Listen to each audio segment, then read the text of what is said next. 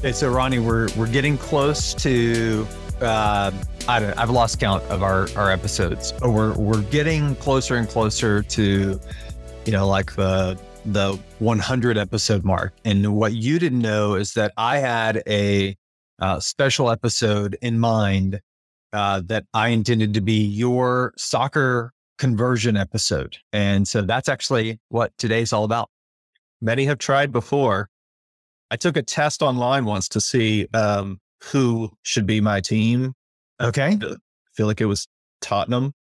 That's a good choice. That's a better choice than many other choices, right, Brady? There's worse choices. Yeah. If you're watching this episode, if you're not watching this episode, if you're just listening to this episode, you can't see that our guest today, Brady Josephson's got on a lovely Liverpool jacket.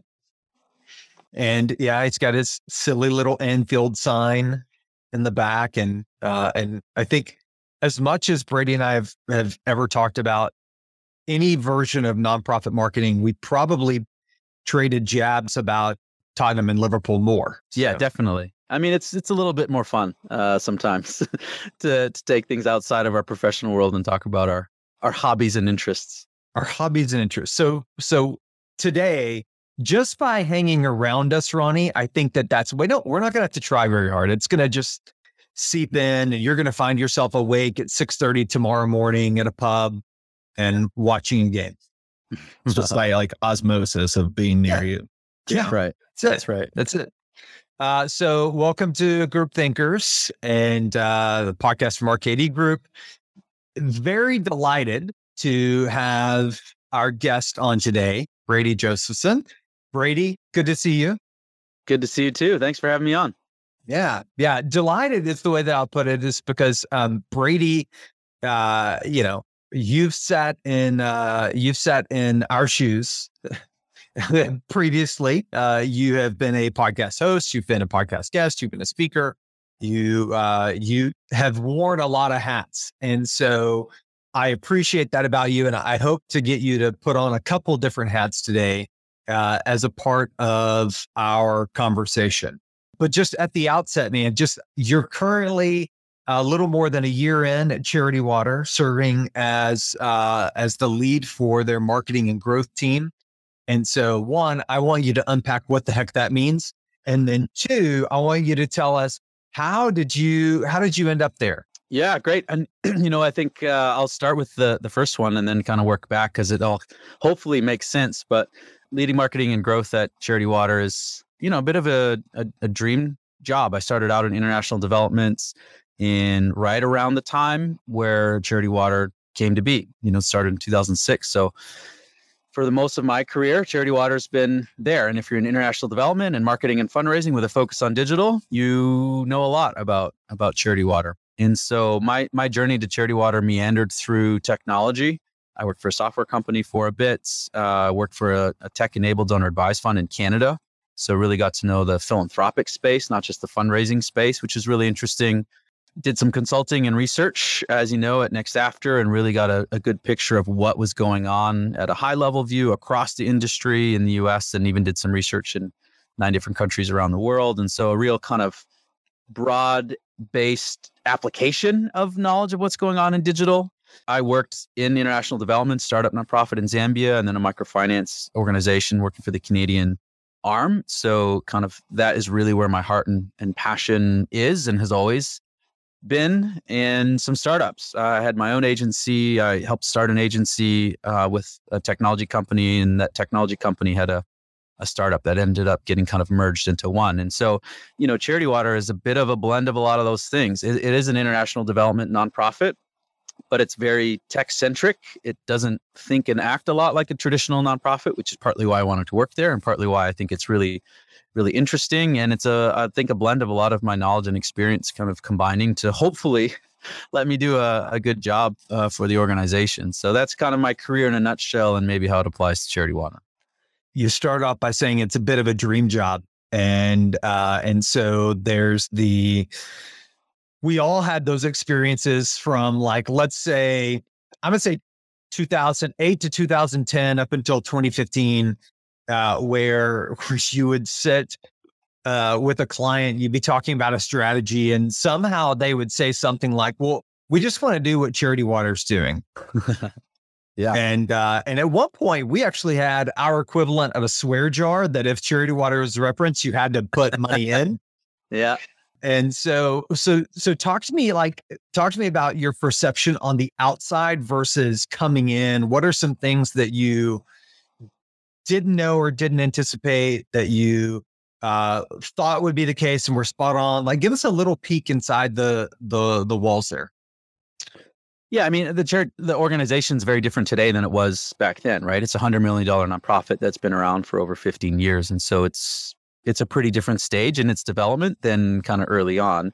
And so I think a lot of my perception, and maybe your perception of Charity Water, is from maybe a different era. So there's some of that of just organizational life stage. But, one of the things that was surprising, even though I thought it was going to be this way, is the level of competency and creativity. You see things and you hear things, and you're like, wow, there must be some really sharp, amazing people. And then you get in, you're like, oh my gosh, these people are even smarter, better, more creative than I'd even imagined. The talent level is pretty crazy. So you're kind of expecting that, and that was surprising. The thing that you also maybe knew that has blown me away is the level of care and empathy that the organization has internally for its people, but externally, the core fabric of the organization has such a love and connection and devotion to caring for donors. And it's a bit cliche, and we all say, oh, let's care about donors, but probably more so than any organization I've ever seen and been around. It is like legit passion, care. This is what we do. Doesn't matter what your wealth score is. It doesn't matter what your predicted LTV is. There's things that we do because it's right and because we believe it's part of our mission and vision.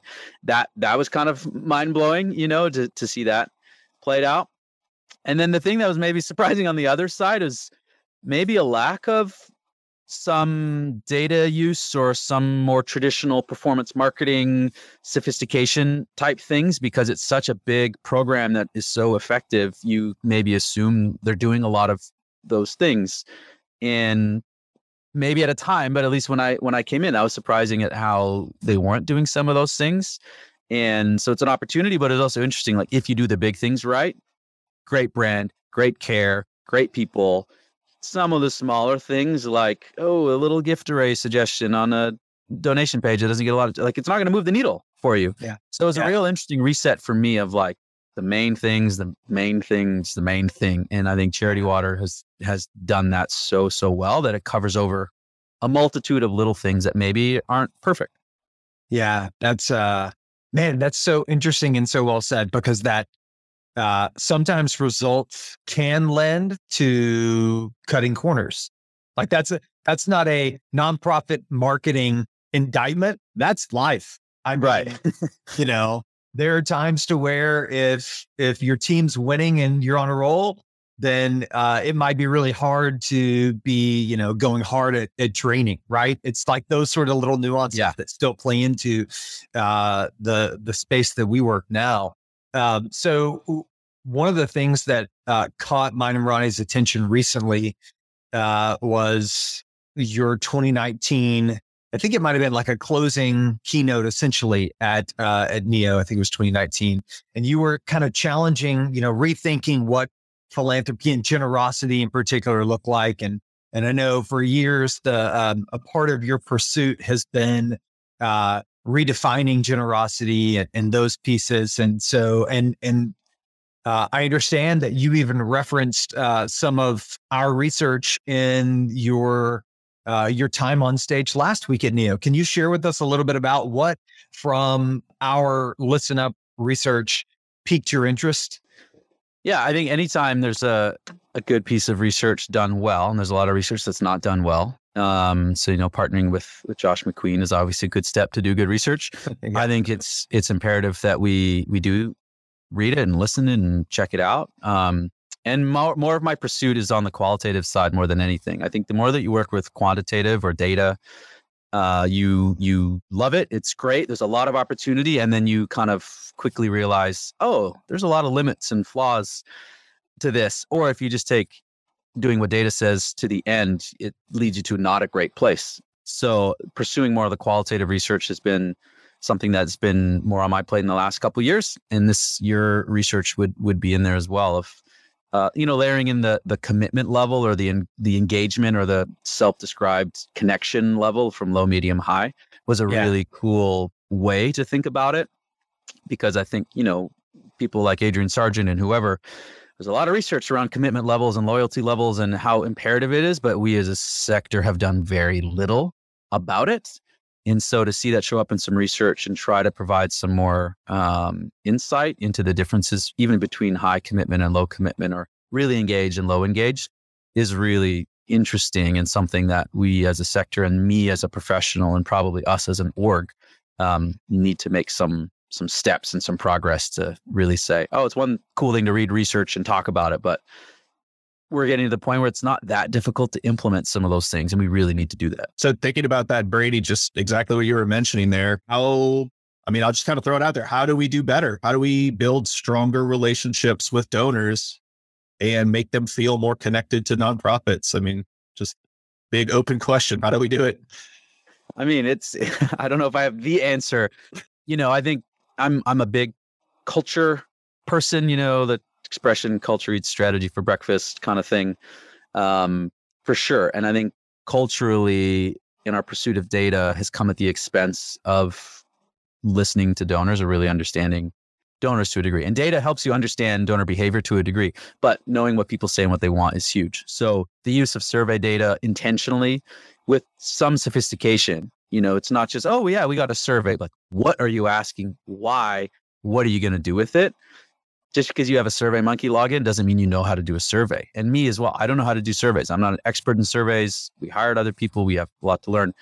But I think that's the starting point. Because the other thing too is it takes a long time to accumulate enough zero-party data or data that donors willingly give to you directly for it to be worth taking action on, right? Just saying, oh, we have 50 survey responses. Let's do this. That's risky. You need to accumulate that data over a series of time. And then for us, we need to then model it to say, this person said this, here's what their behavior looks like.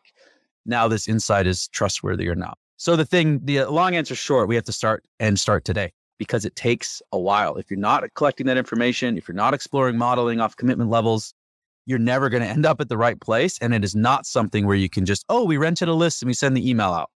Fine. This is a very different bucket of strategy. That is a long tail, long-term type of thing. And if you haven't started, you're just one day away from being able to actionalize that.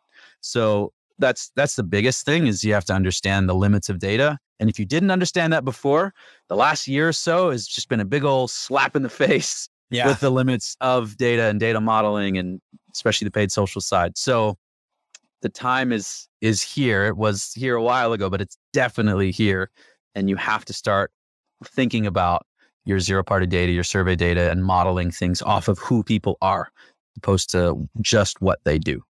Yeah, that's I think the thing that I've observed from recent years is that there has been two camps, right? There's been a camp that will come in with anecdotal evidence. So not qualitative, anecdotal evidence of we heard from someone or we've heard from our donors this. And then you start to press on it, especially if you're trying to defend a strategy of, okay, how many people said that to you?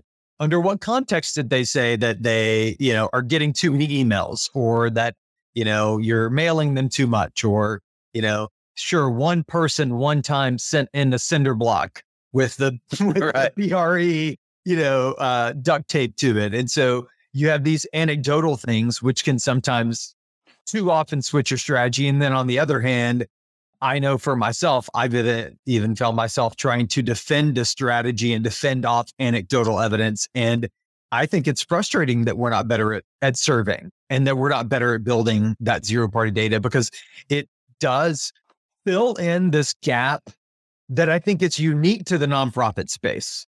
When you're talking about relationships with brands, it's different than a relationship with nonprofits. Like there is a human connection between a donor and the cause that they're giving to that's different than where you shop for groceries or the type of car that you're going to purchase, those sorts of consumer intent elements. And so, man, I'm totally tracking with you that the need to build that zero party data, the need to better listen is now. In your 15 months at Charity Water, what have you observed in terms of how they have been, or what have you done in terms of trying to spark this in and handle this challenge now? Yeah, I think one of the things in Charity Water's success was just like an unbelievable intuitive sense. Scott in particular, uncanny sense of what will work and resonate or not, and it is a little gut instinct, like a lot of founders who build a lot of visionary products. It's not always founded on data, otherwise they wouldn't do it. So there's been an element of that. And same thing with our creative team, just a real in-tuneness. I think what's interesting though is as this core team has gotten older, right? People are starting to have families and not living in New York, and our audience isn't as maybe homogenous as it used to be. That strategy gets harder and harder to do, or it only works with a segment of people. So what you intuitively know or understand, great, it can still resonate with a huge chunk of people, but there's a lot of people that don't fit in that bucket. And even thinking about things like, TikTok or next channels, I have no idea. I have no idea. It's not my world. So that's where being more focused on some data and research is really important. And so I think we've kind of felt the pain to a degree of saying we still know this core and our core is amazing, but your core can only be so big. At some point, you have to start learning how to communicate and market to other types of groups in probably slightly different ways. And this is the challenge that most organizations and brands suffer from. I think we were really lucky when we kind of looked at our audience and indexed them. We basically index very similarly to America in terms of age profiles, interest profiles. We're pretty linked to just general America, which means we can probably do more of just the same old, and just reach more of America, and it will still work. Not a lot of organizations index that way. Not a lot of people have an accessible cause like clean water that most people can understand and get behind. We're not faith-based. We're politically agnostic. So we're pretty approachable in a lot of ways. So I think we've been able to put that off a little bit more than a lot of organizations who maybe tap out that core sooner. But we're still feeling some of that. So the need to develop some new, audiences based off some of our qualitative research and our quantitative research is really, really, really key. And I think we're just getting better too at developing our culture of experimentation and testing. So even if it is anecdotal, it doesn't mean that we can't try something. It's just the margin of error off anecdotal evidence is massive. And then you get narrower when it's qualitative, and narrower when it's a pool of qualitative, and narrower when it's quantitative, and narrower when it's a pool of quantitative. And, there's a pyramid of trustworthiness. And I don't think that we should say, unless it's the top of the pyramid, we can't do anything, because then you lose a lot of really good ideas. It's just understanding the risks and the margin of error of what's informing your idea that's really, really critical. So, someone says, hey, I saw this from an organization. Great. We got nothing else in our testing queue. Let's run an experiment. Maybe it works, maybe it doesn't. But that's a very different way to approach our growth strategy over the next 2 years. It's not, oh, someone has an idea. Let's do it. So depending on how important it is, and the margin of error is really critical to keep in mind too. I love that. I love that one of the things that you had shared with us previously when we had chatted was just it's the maturation of Charity Water to now be investing more into direct marketing. And so, obviously the success over time around the brand and the growth and the awareness and all of those things, which has been transformative. It's been, I think it's safe to say that it's a new model, but you hit a certain point to where you got to start to build a foundation around direct marketing and grow that.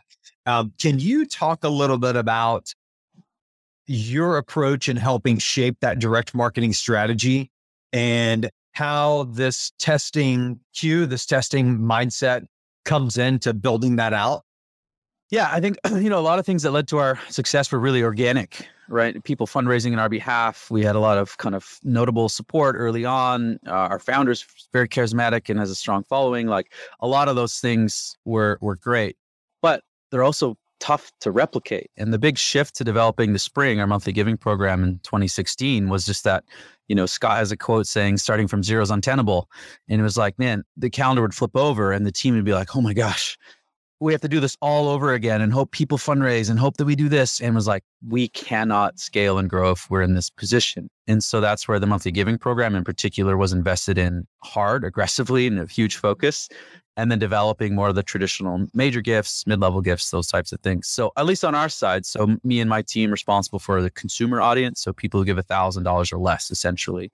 And the Spring or monthly giving is the biggest focus of what we do. And, we have about 70,000 members and about $22 million in annual recurring revenue. So it's a fairly sizable program as it is. Mm-hmm. And what you see with larger programs or with volume is you don't grow at the same rate. You can't just 100% growth year-over-year. It tails off. And even to the point where you can even shrink or flatline when your growth strategy, which was ours, primarily paid social, paid digital media heavy. Once you start running into issues that we ran into, it really curbs your growth. So little background and context. So what we're trying to do now is say, not only what can get us back on a growth trajectory, but one of the things I love about Scott and this organization is saying we are trying to end the water crisis. We're not just trying to grow 5% year over year, that kind of thing. It's not this incremental approach. It's trying to say, how can we 3x this program in a few years? How can we 5x as an organization in a few, and that shifts the type of thinking as opposed to we got to do whatever we can to just make sure we hit our targets this year, which is a tough struggle, but say, what do we need to do today so we have the chance to 2x, 3x, 4x our program 3, 4, 5 years from now? And that type of mindset is really rare in our space. I've been doing a lot of learning from venture capital, and it's unfortunate that we don't have those types of markets to tap into that basically say, we'll give you a big old pot of money and we'll give you 3 years and you got to meet some milestones, but we don't care about performance until year 3. Right. And as much as we can, we're trying to adopt more of that mindset. And so, we can prove an idea like newsletter sponsorship, for example. We've done that a few times. It seems to perform well. The challenge is 40 monthly donors here, 40 monthly donors there. We need a bunch of those for us to actually grow the program. And to source them, execute them, the admin just goes up and up and up and up, and we can't sustain it. So it's highly efficient, very little scale. So it's kind of this narrow target of trading off efficiency in scale, and it depends for every organization where you're at. And so for us, we need some very highly scalable strategies, which moves us into things like TV, because there is unlimited scale to a degree. Yeah. But trade-off on efficiency. So we're standing up all these little pilots where we're making these little bets to see, is this an opportunity? Is this an opportunity? Gentle pushes on the door to say, will this door open if we push harder? And then at some point you go, we can't make 12 little bets. We got to make a couple really big bets and commit to them over a series of time. Because where we are at in the growth stage, again, we're trying to 2x, 3x a program in a few years, not just, grow 5%. So very different mindset, very different stage, but I think that mindset should be more applicable to more nonprofits, or I wish it was. Yeah. Yeah. I mean, you see a lot right now, whether or not it was in your previous time at a couple of different agencies, that, a lot of the mindset is about incremental growth annually, not 3x in 3 to 5 years. And not an end goal of end game of put ourselves out of business because we've solved the water crisis. And so I love that aspirational impact. And I got to think that plays into the culture that you referenced earlier with respect to care for the donors, because you're asking for them to be invested in the cause. So as you think about these bets, these small bets and these big bets, how is Connect for me listening and surveying or understanding or building affinity data? Connect for me that part into the bets that you're making. Yeah, I think there's a little bit of a difference of the acquisition and the retention side. And so, even going back to the first question around what does marketing and growth mean, we were intentional. I was intentional in the discovery or hiring process, and we've been intentional about making it marketing and growth. And growth is The difference is growth roles have more responsibilities across the whole life cycle of a donor or full funnel. Whereas a lot of marketing traditionally is like top of funnel or one part of it. And then you kind of hand it off to another team. It's like, now it's your job to keep them and grow them. And I think that's very problematic. And so we said, if we're going to build a monthly giving program, we should use more growth models that, high volume subscription products have. And we want as a team to be responsible for the acquisition, the retention, the monetization, full cycle. So how that relates on the acquisition side, the listening is somewhat important because you can piece in some attribution data. So people maybe say, oh, I heard about you on TV, but they show up from a paid ad, so it helps fill some of that gap of saying, wow, a ton of people say they heard Scott speak or saw us on TV and it never shows up in our attribution models or the end, last click kind of thing. So that's kind of important. And then you can model a little bit off that. I think where the listening becomes more important is on the messaging and positioning of the offer that you go out with, right? If we know that most people connect with the vision to end the water crisis or the impact on women and girls or those types of things, then that can shape maybe how we position ourselves when we go out to new audiences, if we know that's what resonates most to our core audience. But honestly, a lot of it is kind of like, now that you're in the community, what can we do to best serve you? Do you want to hear less? Do you want to hear more? What type of content do you want? Those types of things. So I think that's where a little bit more of the value lies. And those two are different sides of the same coin. If you acquire a bunch of people and then they all churn out, what's the point? You just wasted a bunch of money. So I think, it's not like, oh, this is acquisition information, this is retention information. Those two things are linked inextricably. Yeah. So it plays a role in each, but it probably leans a little bit more on the retention side.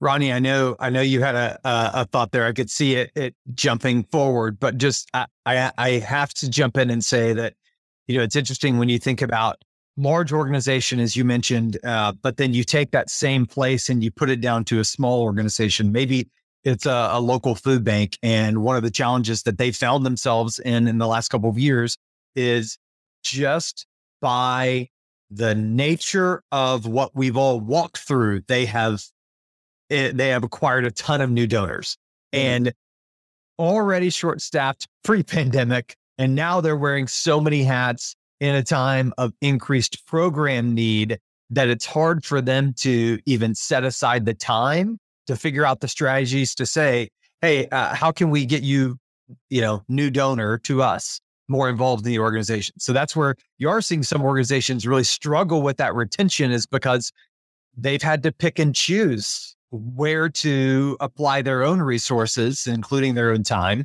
And sometimes that just results in spilling off of donors that you just acquired, which is highly unfortunate. Yeah. I mean, there's some donors that they just purchased. They're not committed. They don't, right? Local food bank you need, boom. You provide water, saw your ad, boom. That's it. Like, we can't fool ourselves that like everyone wants this deep relationship. And like, I think sometimes we overdo it almost, of like, we got to know all the donors. And there's a ton of donors who just like, oh, I heard about you. I want to do good. You had me in the moment. I gave, and they will never give to you again. There's a huge chunk of retention that is impossible to retain. Yeah. And so going back to like retention models or high commitment, low commitment, or your research, what we need to do a better job modeling is saying, this person we absolutely can and should retain, or this person will retain if we do nothing, or this person is at risk of never coming back again. And then changing the mix or the strategy based off those things as soon as we can.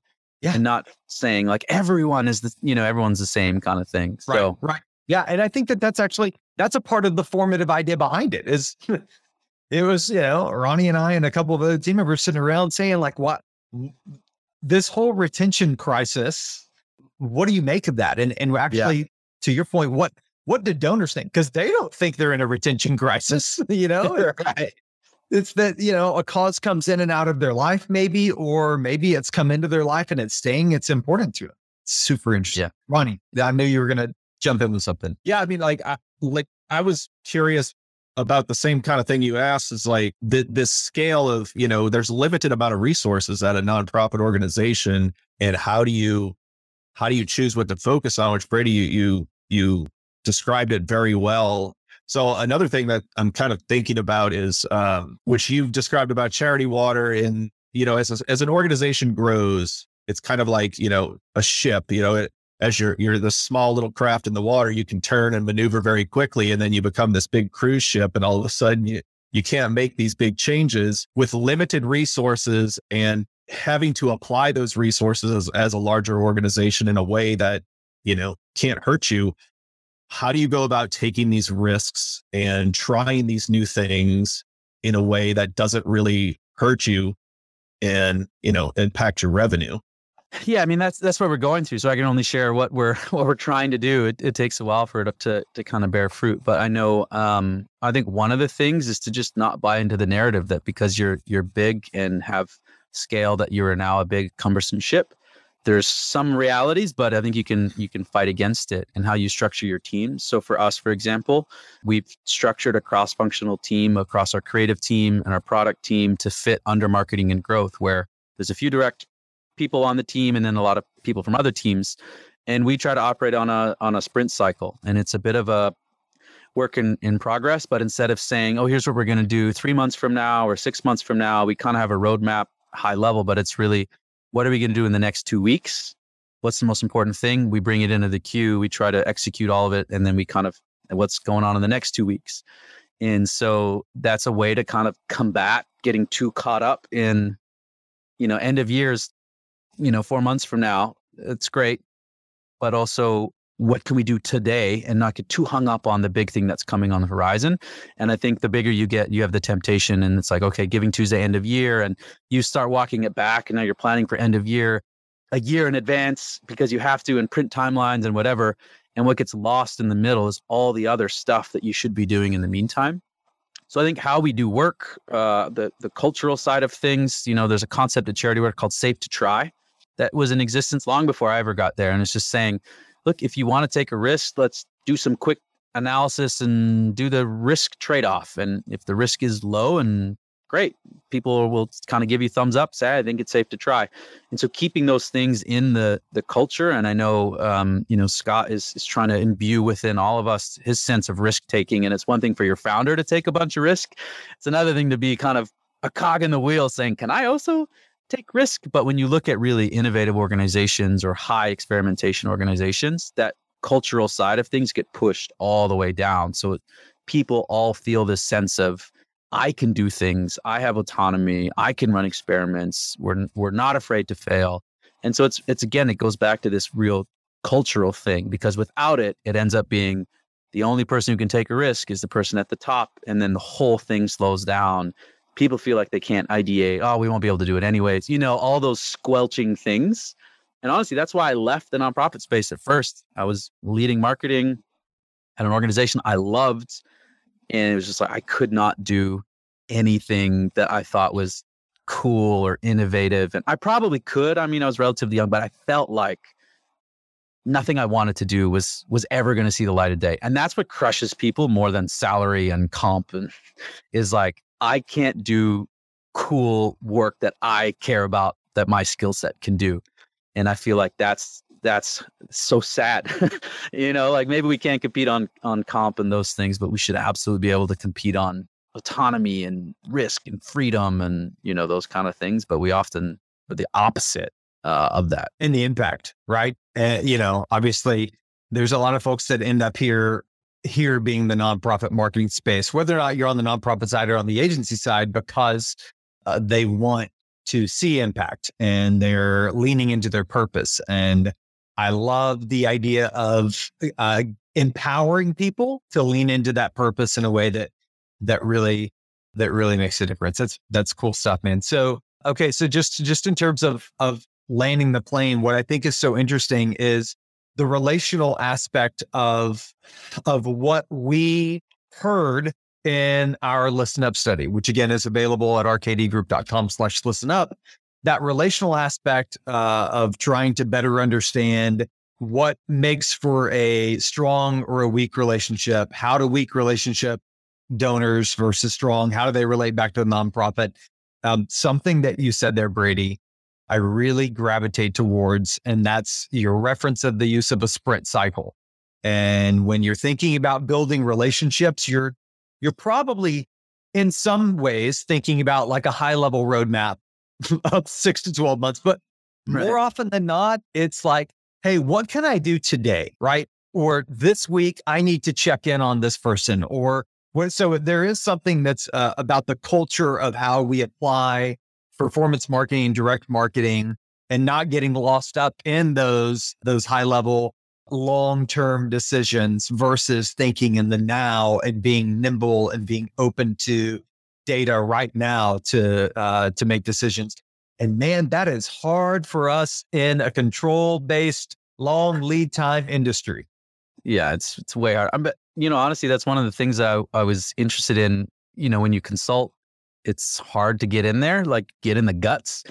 And that's where so much of the opportunity lies, on the culture side and you can say things all day long as a consultant and you can only get in there so much. But being internally, it's kind of like, well, it's no one's responsibility other than mine for some of these things. And it's not necessarily tactical. It's more, on the cultural side, which I think is really, really interesting.